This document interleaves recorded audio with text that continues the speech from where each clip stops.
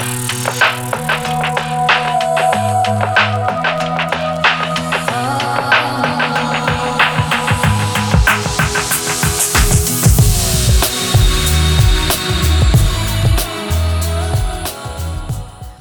everybody, and welcome to today's podcast. Today it's our great pleasure to have with us Julia van der Sommen from The Sample Room. Julia, welcome. Hello, Debbie, and thank you for having me. It's great to see you. Oh, it's a pleasure. It really is. Yeah, it really is. It's dawn here and dusk in Australia.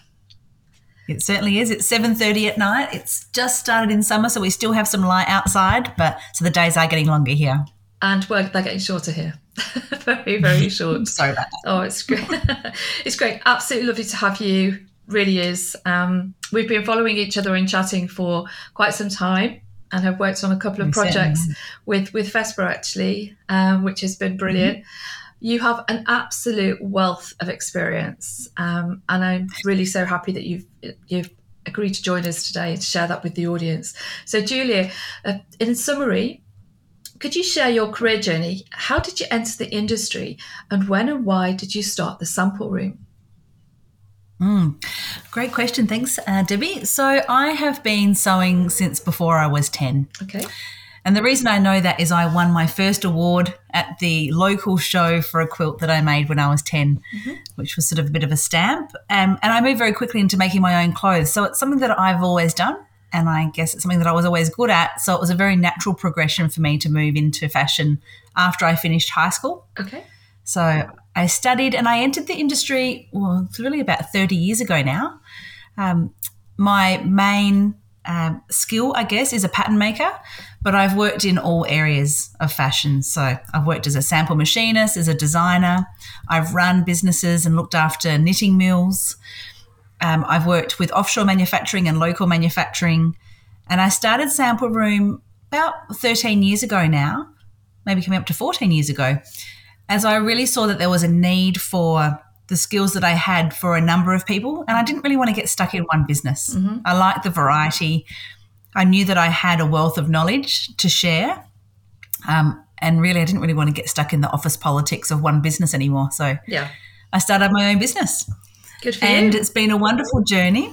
I started off with just myself, as it's called The Sample Room, because I realised there was a real need for samples to be made with pattern makers. Having those two disciplines separate is quite frustrating for a pattern maker and a sample machinist. And I'm a pattern maker who's also been a sample machinist, so I had that skill. So started off just by myself and then grew the team, and now we're a team of 12 over pattern makers and cutters and sample machinists and production machinists. Amazing. So what services do you provide as a Sample Room, and in which sectors do you operate? We really work with anything to do with fabric. Okay. So that could be clothing, it could be accessories. I have a background, I like to say, from wetsuits to wedding dresses. Okay. I've worked across a whole broad range of products. So there really isn't a lot that I can't do apart from underwire bras and men's tailoring. Lingerie is a totally different skill set, and whilst I would love to learn it, I probably do enough. I don't need more on the plate. So within our business, we are primarily a development house. So we work with designers across men's, women's and children, sportswear, swimwear, evening wear, wedding dresses, and they come to us with an idea, and then we create the pattern, the sample, all the specifications, and go through that development process to fit the garment with the designer, make the alterations and prepare it for production. We also have small run production in-house, which we introduced probably about 7 or 8 years ago because we found that so many of our clients were finding it too difficult to find production houses for small run. And so we introduced that, and that area has grown a lot in the last couple of years. And then alongside that, we also run a mentoring program, which we can talk about later, but that was really introduced because we work with so many startup designers who just didn't know what to do. So we help them through that. It's a huge problem. It's a huge problem, isn't it? Because we've democratized, if we're going to talk about digital printing later too, we've democratized the space. So anybody can do anything. But we all know that our skills are so often in silos, aren't they? And we don't really appreciate them until you start to try to develop a new product. And in the sewn manufacture space and the design space, there are so many things there that can go terribly, terribly wrong, and quite often do if you don't get the right expertise. But they don't go wrong till you get your stuff back from production, and you've got samples or production volumes of sewn garments that just don't have the fine detail that you expected your manufacturer to deliver. So, how do you start with, say, a young designer, Julia? So say somebody came to you, they've got their vision, they've got their sketches, they've got everything. It's such a difficult road, isn't it? And yet you have that skill set that can resolve all of those little pain points across there to make sure they're as well prepared as they can be. Yes, and look, it is a huge journey, and the program has evolved in a huge way since I first launched it. Yeah. I always tell people the story that we launched Sample Room when Instagram and Facebook and Pinterest launched. Okay. And so for the first time ever, anyone who's been in the industry for any length of time, it was unheard of to start your own business as soon as you left fashion school. You had to have years of experience in the industry and a lot of money. Yes. Because you really had to go directly into wholesale or into your own retail store. Yes. And so it totally changed the game. And all of a sudden we had instant access to our clients. We could make one garment at a time, pop it up on Instagram. Someone would send us money and we would sell that. So through that process, we had so many people come to us who didn't even have any experience, but they were really good and they knew how to manage these platforms. So they had the customer base, but they just needed to know. And within 2 months, they were saying to me, "This is too hard, Julia. People ask me these questions. I've got no idea what the words mean. Yeah. I feel like I'm behind the 8 ball and I'm hitting the brick wall." So I thought, this isn't very good for business to have people just stopping after 2 months. So the first Fashion Label Launchpad was a group of startups around a table once a month. And I would guide them through what they needed to do in that really 6-month cycle, which somebody who knows what they're doing, it's really a 6-month cycle. When you're new, it's really a year-long cycle because you don't realise how much is involved. Yeah. And then I had people interstate ask for the information, so we put it online. And then I recorded the whole program, and it sat like that for about really 7 or 8 years. And just in the last 2 years, I have re-recorded the whole program. Okay. So expanded the content, modernised it, I guess, further, brought in more information that I know people need. And as I have done that, I've taken what I've learnt from what I see startups go through and introduced that. For example, people come to me with an idea, but they don't often think about how they're going to sell it or who they're going to market it to. Yep. And a lot of people think that you build a website and you have an Instagram following and that's all that you need. And it's not true at all. There is so much that is involved in marketing, and it really is a critical part of any successful label. So we start off by really a process of explaining who your customer is and what you're looking to do, so that myself as the pattern maker can see your vision and the graphic designer can see your vision and the web developer, and then you build those foundations so that when the time comes to market, that you know who your customer is. It's the same for any industry, but for some reason people think in fashion, they don't always think about that. Do you find as well, Julia, that it definitely happens here in Europe, that graduates leave their universities and they think they're primed to get everything right, and then it's really sad because they just don't have. It's a lottery here of which university you go to get whether you get the skill set that you need when you leave. But it's just not easy to have a drawing and then convert it into a garment, is it at all? I mean, they don't. No. Do you find that there's a huge gap of information for tech packs, for example? People don't understand how to make a garment. I know. And tech packs are a bit of they're not a dirty word in our business, but we have a lot of frustration with tech packs. And, I always say to any student, school was never meant to equip you with knowing everything. It's meant to give you a really broad overview, really, so you can say, do you still want to be in this industry? This is the reality. You may have thought it was flicking through magazines, but this is the reality of what happens. Are you still interested in pursuing that, and what area? And then you would get a job in that particular field and you would further your knowledge base there. The schools are teaching tech packs, which for a long time has been really critical because we've very much been in an offshore manufacturing environment. But now with the move to onshore, there's just a lot of mistruths and a lot of information on the internet that talk about tech packs, and it's not the whole picture. So people will send us tech packs nearly every day. We have people contacting us with tech packs, and we always have a look at them, and they vary wildly from a sketch and a little bit of fabric to a whole lot of things that say factory to source, which is my favorite or least favorite saying. Factory to source or dyed to match is another one that really, really annoys me, because that is what happens overseas, but you don't do that locally. Yes. And so it really is two totally different industries.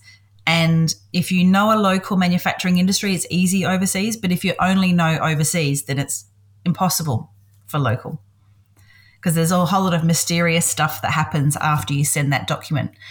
So people sometimes, I think, that they think a tech pack turns magically into production, but that's really just a design brief. Yep.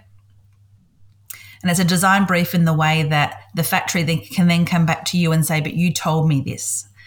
But, there's no flexibility, there's no creativity in that process. And so it really is more of a hindrance than a help for a lot of people. So we say, we don't need a tech pack, we just have a conversation. Okay. And you're encouraging that then? I always have as well, most definitely. Get as close to your manufacturer as possible. Yeah, so we have a different process where we talk about a design brief. We create a design brief document from that, and that is the start of a tech pack. But a tech pack really is, as a technical document, changes when you put that graded specification in it. Yeah. So that's the measurements of the pattern over all the sizes, which is impossible until you've made a pattern. Yes. Otherwise, you're pulling numbers from thin air.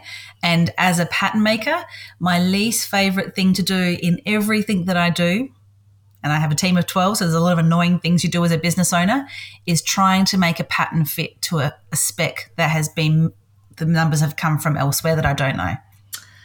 Really, it's so difficult. Well, people often have a garment, a pattern and a specification, and they don't match, and you don't know which one you're meant to be following. Yes. Yeah. So we say that a specification is extracted from the pattern from your approved garment. It's interesting, isn't it, really? Like you say, it's just being able to tie all those knots together, but know which ones are incorrect from the beginning so you don't get through manufacturing. It's so hard, isn't it? Would you say then, just to summarise in that section, how would you summarise and say the industry has changed just in the last 2 years? Post-COVID, We've had a lot of... Yes, absolutely. Look, I think that it was starting to change previous because people have realised that the prices overseas are no longer what they used to be. Okay. But definitely there have been a lot more people wanting to move back locally and a lot of bigger brands looking to move back to local manufacturing, which is fantastic, but we have a very small industry to support that.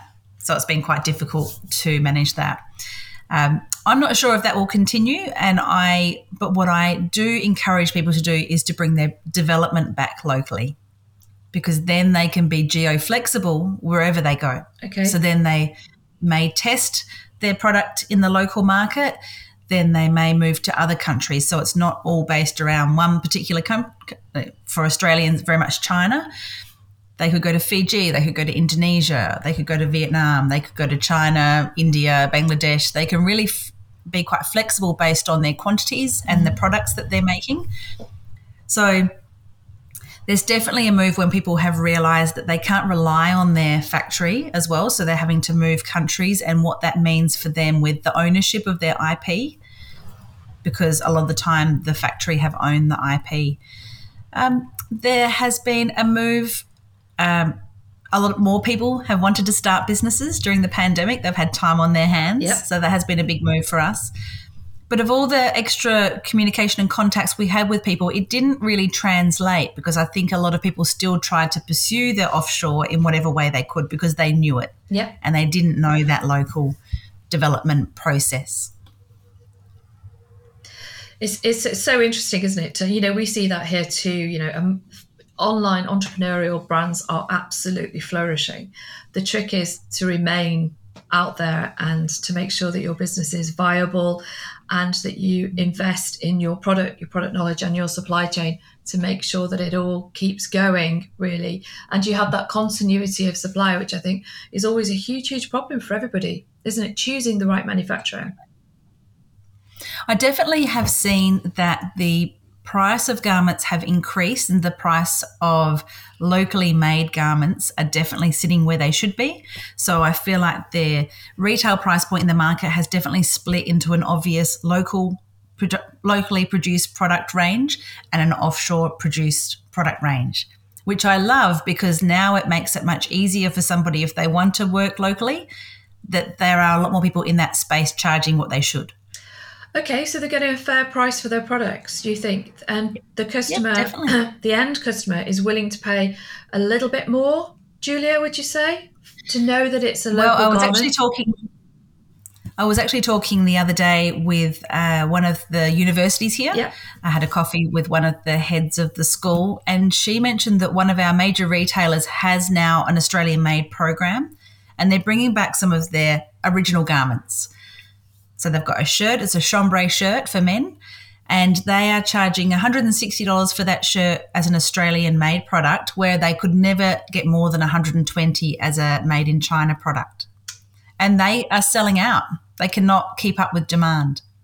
So people are happy to spend more money as long as you can really prove and talk about the fact that you are making locally or you are using local fabrics, or it's telling the story really, which is all about the marketing. It's interesting, isn't it? It'll be interesting to see how that if we won't see this for a little while, but if people are willing to pay a little bit more, are they going to buy less in that niche market? So are they buying for longevity? They're happy to pay for something and think, no, I'm going to keep that for 3, 4, 5 years or longer if it sits well in my wardrobe. I think that's really critical, and that's a whole other conversation about sustainability and what's happening in the industry around the world. And I think that is a critical conversation that we need to have about the overproduction of products and the waste of faulty garments as they come into any country. It's not just in Australia. No, and I think that local can talk a lot to that, and also these different business models or actually charging the correct price so everyone's paid fairly and you could actually have a viable business from it. Social responsibility, yeah, definitely. So important. And the fashion industry typically has such a terrible reputation for that. Wouldn't it be wonderful if we can actually all together clean up the whole thing, really? I think that's probably a little naive. But, if even a small proportion of us try to do better, then that's progress, isn't it, really? If you had to summarise then, Julia, what would you say the main challenges are for independent designers and brands? We had to drill that down. What do people have to look out for? So if someone was a startup and hadn't experienced the industry before as an independent designer, it would really be about understanding the process, because there is such a small pool of people who can do the work, whether it's pattern makers or manufacturers, that if they even hear a hint of someone not knowing what they're talking about, then they're not even going to answer your phone call. It's in the too hard basket. And so they will really struggle with getting any traction with anybody who can actually do the work if they don't know how that process works. Yeah. So we receive phone calls all the time and they say, I can't believe that you've actually answered my email. I've emailed 25 people and no one's answered my email. And there's a reason for that. And the reason why we're so open to it is because we have the support program, but that you have to invest in that to learn. There is such a lack of manufacturing around. At the moment, our manufacturing area is booked out till May next year. Wow. Which is crazy. We've never been booked out this long before. And there's a few other reasons apart from what's happening at the moment. We've changed a process for ourselves in our business that we give people their development and production prices right up front. Mm-hmm. So that kind of bill shock happens early on, and once they progress, then they're happy to go the whole way through. So we've got an influx of a lot of people. For a lot of startup designers, the process is far harder than anyone would ever imagine. And the concern that people have with not selling can really stop them at a lot of places. Yeah. The fear of making the wrong decision throughout that process, whether it's, am I choosing the right designs or the right colours or the right fabric? Will this sell? Will I find customers? Can really stop a lot of designers along the way. So we try our hardest to help people by doing very small quantities. Yeah. So they're testing the market in a really small way and building up their client base rather than these numbers of 100 or 200 pieces. It's just too much for a startup when they don't have the email list or the market to sell to. It's interesting, isn't it, really? You know, so many people just don't think about the whole scenario. They don't have a strong business plan A, plan B. And again, that kind of comes from education too, doesn't it, really? Or they have an overambitious plan. Yes. And they don't know how they're going to get there. They think because every factory that they call up says their minimums are 300, they think that that's the norm. Until we say we've got clients who have been in business for 5-10 years who still are making less than 100 per style. Yes. And they have an active database of people. When you don't have an active database, that can just kill you with the first production run. It does. It's just a complete freeze of cash flow, isn't it? All your money's tied up in stock. Yeah. Or you've got the same thing on your website for 3 years and no one comes back to buy because they've seen that already. Yeah. Yeah, interesting. Although I've seen a few people try to reverse that scenario recently, whereby by trying to build a loyal bases, but not having anything new, and that's their USP. Nothing new and no sale. Products are always at the same price, which is kind of refreshing, really. It's a different business model. Let's see how those goes. But it's a huge market. There's room for everybody, isn't there? Most definitely. Yeah, Julia, I watched one of your webinars recently, and I have to say to anybody and everybody, you must watch them. It was so good. It was absolutely brilliant. And it kind of prompted me to get back in touch and organise the video podcast as well today. Now, the webinar in question was about reshoring, etc. So obviously, can we drill down to that? Is reshoring real? And what are the challenges and the benefits? Thank you for joining me on that podcast. It was so nice to see your name pop up. The podcast that we're talking about is called The True Cost of Offshore versus Onshore, which I started in 2019. And the reason why I first introduced it, I've worked with both onshore and offshore, and I had so many people call us up saying they'd had such a bad experience with offshore, and we hear the horror stories of faulty garments and various things.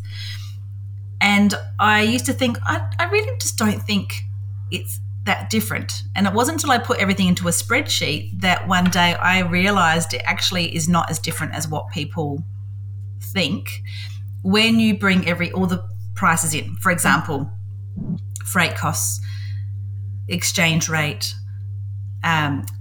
quality of product, the faulty goods, the development costs, everything all together. And so it wasn't until we actually sat down and put that together and went, wow, this is actually quite an eye-opener. So the reason why I love doing that webinar is because I just want to dispel the whole myth about the cost of garments, because it is one of the biggest hurdles to people moving back onshore.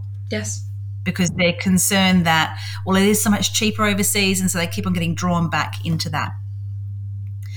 So when we expose that myth, then all of a sudden it's now up to people to make the decision without that massive hurdle in the way. So onshoring is very real, and there's so many benefits to onshoring that people, until they experience it, I have people all the time say to me, this is so easy. And I say, yes, it should be.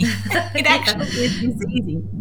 Without the frustration of communicating back and forth with somebody or receiving samples that you've asked for one thing to be fixed and then 3 other things need fixing that didn't need fixing before, or opening up boxes of garments and things are faulty is a really big one and a very sad one. It's good business. I think what was also brilliant in there too was your spreadsheets, which you must get a great reaction when young designers or independent brand. Now I keep saying young, it's not true. Anybody that decides, right, I'm going to have a fashion brand. It could be any age at all. But those spec sheets are so helpful because they really drill down into the nitty gritty of everything. So you cost everything. And then you really are aware of your true margins and what you can and can't create. And most importantly, what you're going to sell it for. Well, this is true. And it's quite interesting. I've recently been in communication with a gentleman called Fraser who was the original, publisher of our industry magazine called Rag Trader. Okay. He started the magazine 1972 and he sold it, but he comes back in as a guest speaker or a guest writer, I guess. So we've been talking and I sent him the recording of that particular presentation and he just came back and said, I have one question. Where have you been my whole life? I've been looking for this information for so long. But until you've sat on both sides of the fence, then you don't actually have the information in your hand. And I'm in a space of educating people about the industry, so I want to share this information.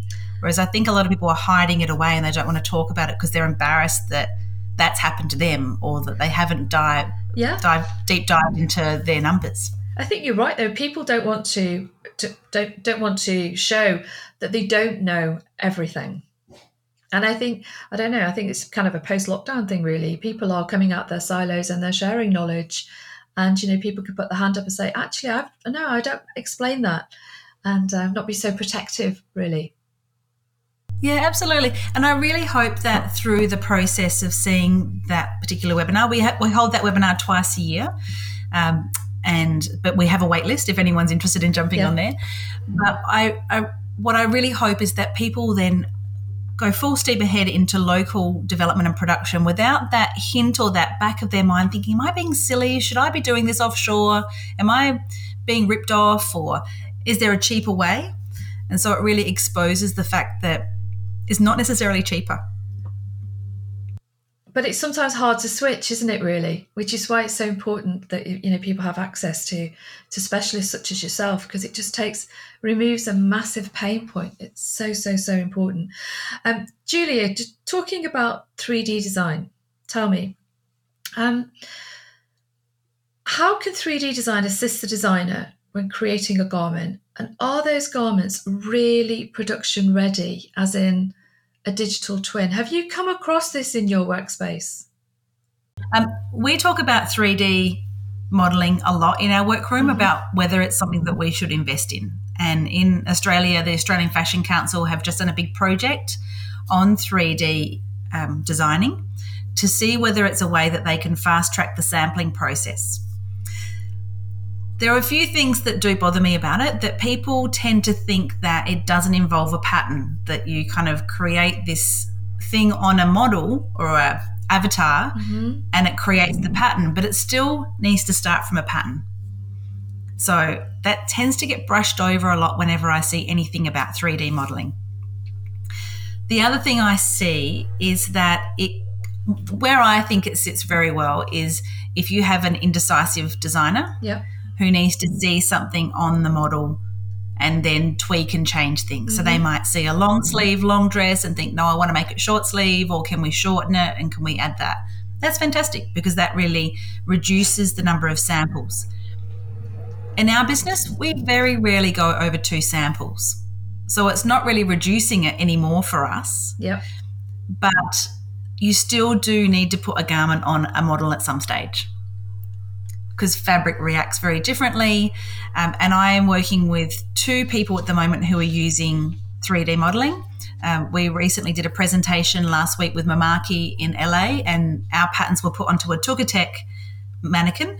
And it was a male that had a chest that poked out really far and his shoulders were back. And so our T-shirts looked terrible on the mannequin. And I thought, that's not how they look on a body. I've fitted this T-shirt so many times. And then flip over, I was talking to a customer of ours in Alaska who uses Optitex, and he was showing our T-shirt on the Optitex 3D model, and that looked fantastic.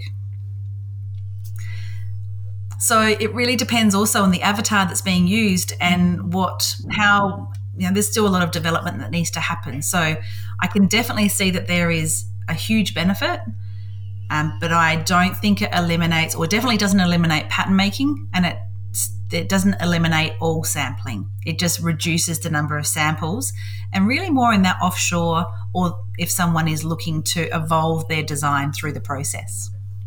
That's sort of my opinion on that topic. Yeah, I think there's still a long way to go there, isn't there? Most definitely. And I think, we touched on it earlier. There are so many things that can and need to be considered in that journey of a garment from a sketch all the way through to retail and production. And I think sometimes we get a bit overexcited, don't we, about technologies as they come through.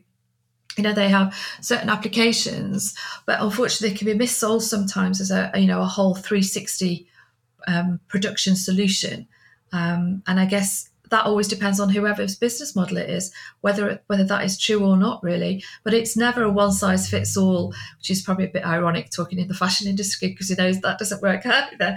Sorry, pardon the pun, but it's true though, isn't it? Really, it's lots of benefits, but not quite there yet. Definitely.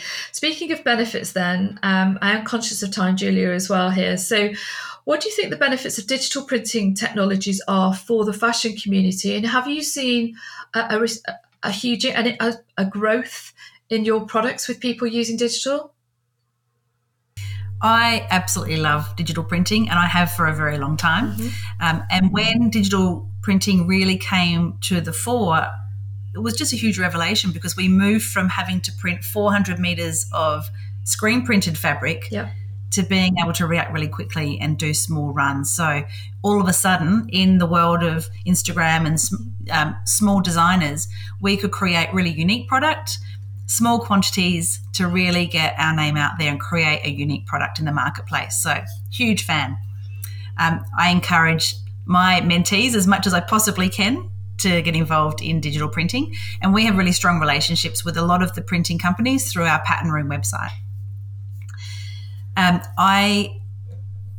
The downside in Australia up until just recently has really been the natural fibre space. Okay. But we've recently had a Kornit delivered into Australia, which we've become very good friends with the people who have taken delivery of that machine. And that is really going to change the game once again, that people are no longer sitting in that polyester space, sublimation printing. They can really expand out. We have another printing company called Next State who we work with quite a bit.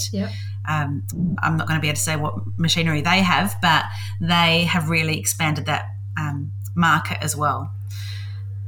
So I love the idea of placement printing and laser cutting. I love the idea of yardage printing on different substrates. And I think that people want to be unique now. Again, the industry has changed a huge amount from when we were younger, that everyone wanted to look exactly the same with your Levi 501s and your white T-shirt. Now everyone wants to be really individual. So bringing in that digital printing and that surface print design.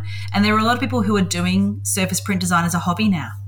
So there are a lot of beautiful designs in the world that need to get out there, and what better way than on clothing? It's definitely, artisan communities are growing, aren't they? Really, they really are. And when people do want, as you say, garments, they're looking for personalised, customised, on-demand garments as well. And I guess what you're seeing is in your space is young, I'm doing it again, designers who, as you say, just want 100 SKUs, but they can print for that. They don't have to print 3,000-4,000 meters. Yes, absolutely. Absolutely. And that means you can get really great turnover on your website, and new stock coming out all the time, and printing the same print on a whole lot of different fabrics to create different garments. It's really exciting. So you're just adding that newness whenever they want it. Yeah. And I guess, as you say, if you've got the right manufacturer, you've got all of the information and you've trained well, then that's a smoother process. Have you found that the manufacturers are okay for smaller quantities now, Julia, as well? They are starting to. The problem with smaller quantities, and we in our business, we go down to a run of 20 for our mentees. That's part of it, the package they get with our Fashion Label Launchpad program. So 20 pieces over 4 sizes, and then you go up to 50 and 100. Most of the manufacturers in Australia sort of sit around 60 as a minimum, 60 pieces. But it just really depends on how big they are. And really, I think a lot of the manufacturers don't want to go down lower than that because the price has to go up so much that they know it's not viable for a lot of people. Yeah. So we call a run of 20 a marketing run, which is really just to get your name out there and test your product before you then step up to 50 or 100 pieces. Okay. Julia, do you think, in your experience with the manufacturers that you're dealing with, is the manufacturing community investing in technology? Not really. No. Not in Australia. I think, unfortunately, the history of manufacturing in Australia for the fashion industry, we used to have tariffs many years ago. I'm not sure if it's the same in the UK. And when those tariffs reduced, every company rushed offshore in a hurry and left a whole lot of people to lose a lot of money.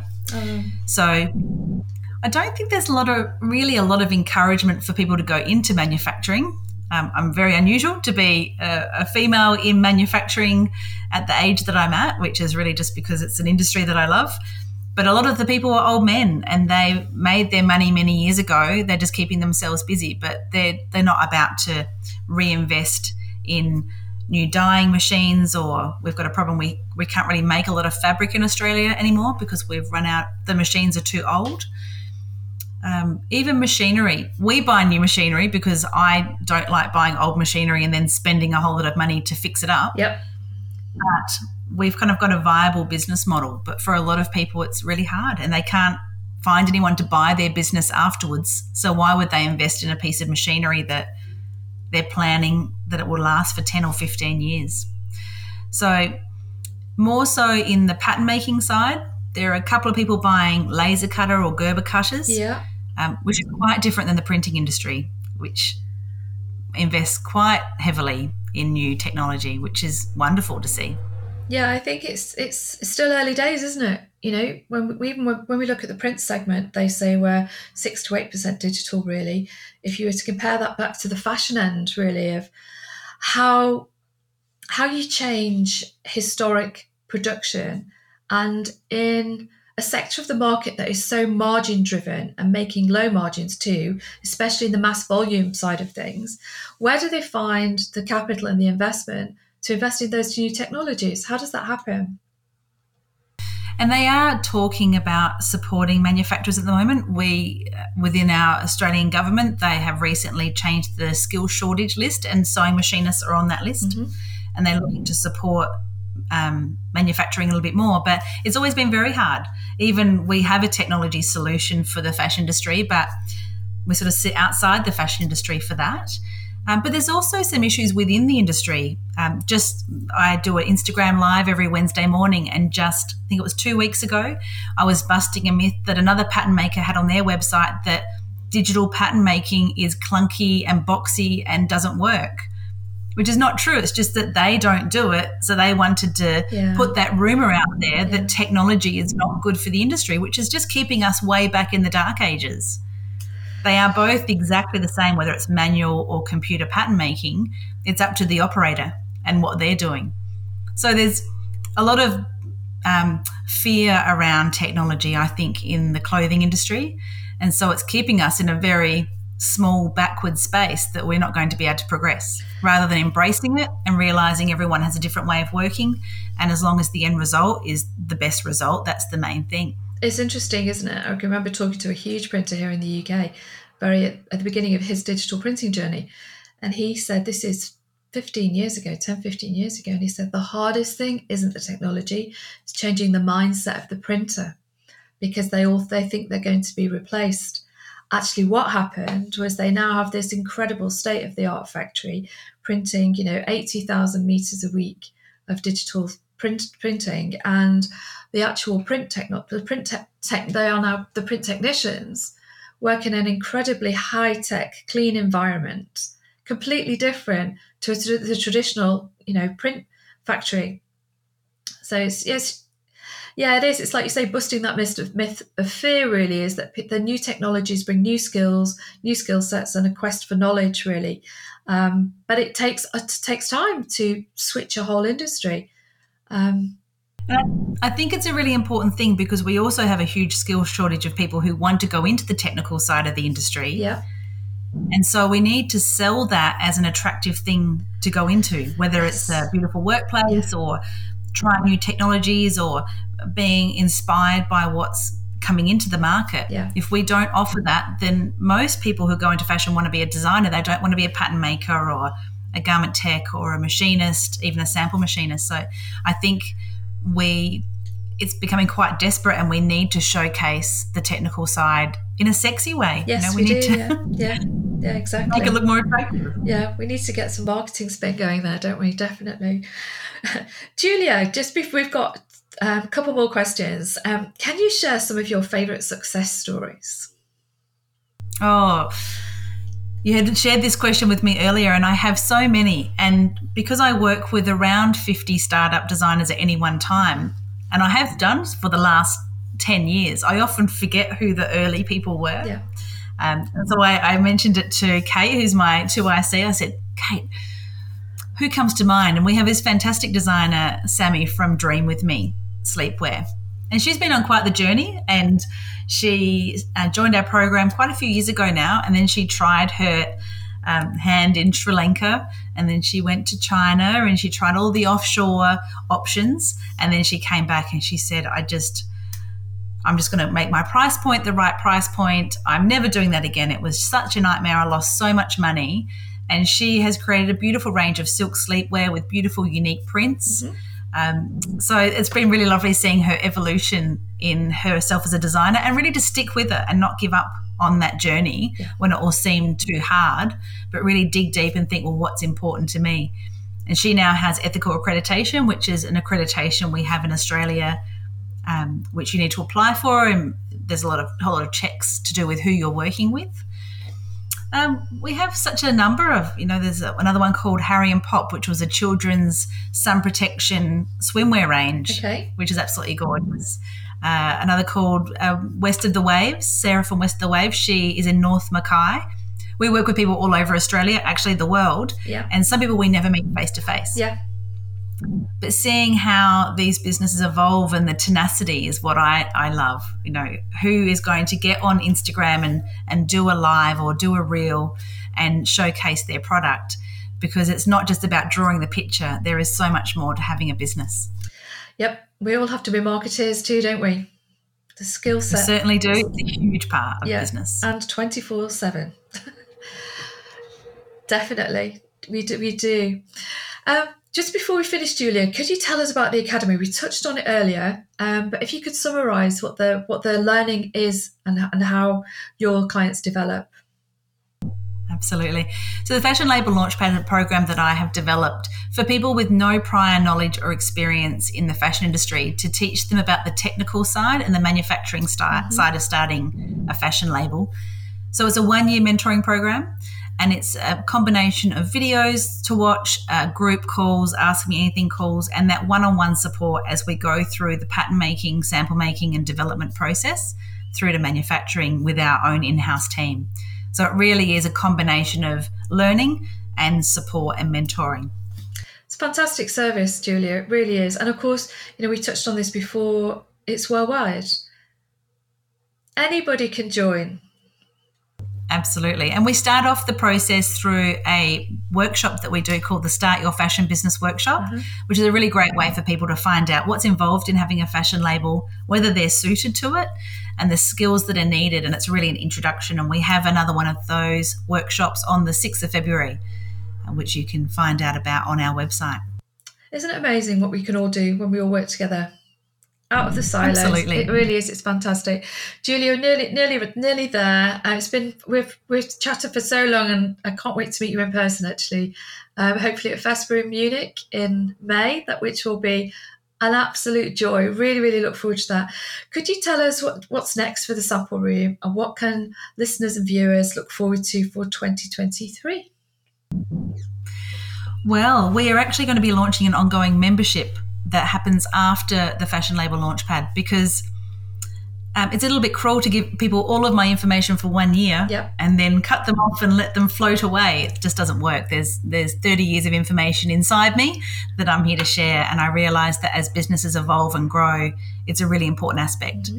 And we're also bringing other mentors into that membership in social media and printing and styling, photography, graphic design to support people through as they grow. So that's a really big thing next year.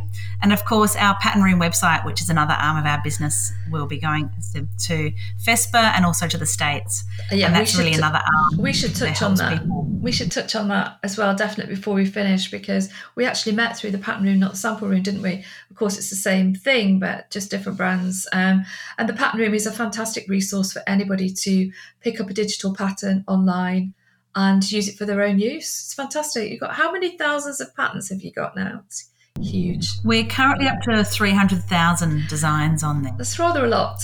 It is a lot. Have you seen the new website? We relaunched a website just this year that makes it much easier for people to build their own garment. Fantastic. And actually see. So it's really exciting. And Pattern Room was really developed because there are some people who just want a T-shirt. Yes. And I thought, and they would say to me, I don't want to do a course or anything, I just need a T-shirt. And I thought, you're right, you should just be able to have a T-shirt. But I also knew that the cost of developing a T-shirt can run into $700 or $800. And I was just repeating the same T-shirt each time. Yeah.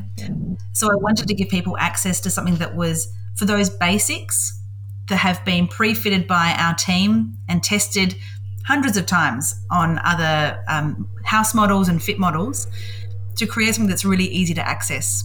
So at least you can dip your toe in the water in that small way, but more importantly that you can use that for putting graphics and sublimation printing and really creating unique garments from something that you just want the T-shirt to fit. Definitely. Well, that's exactly what we did for sportswear, wasn't it? Together a couple of years ago, actually. And, you know, we'll showcase some of that in Munich as well, I think. And we created a whole range of garments for sportswear.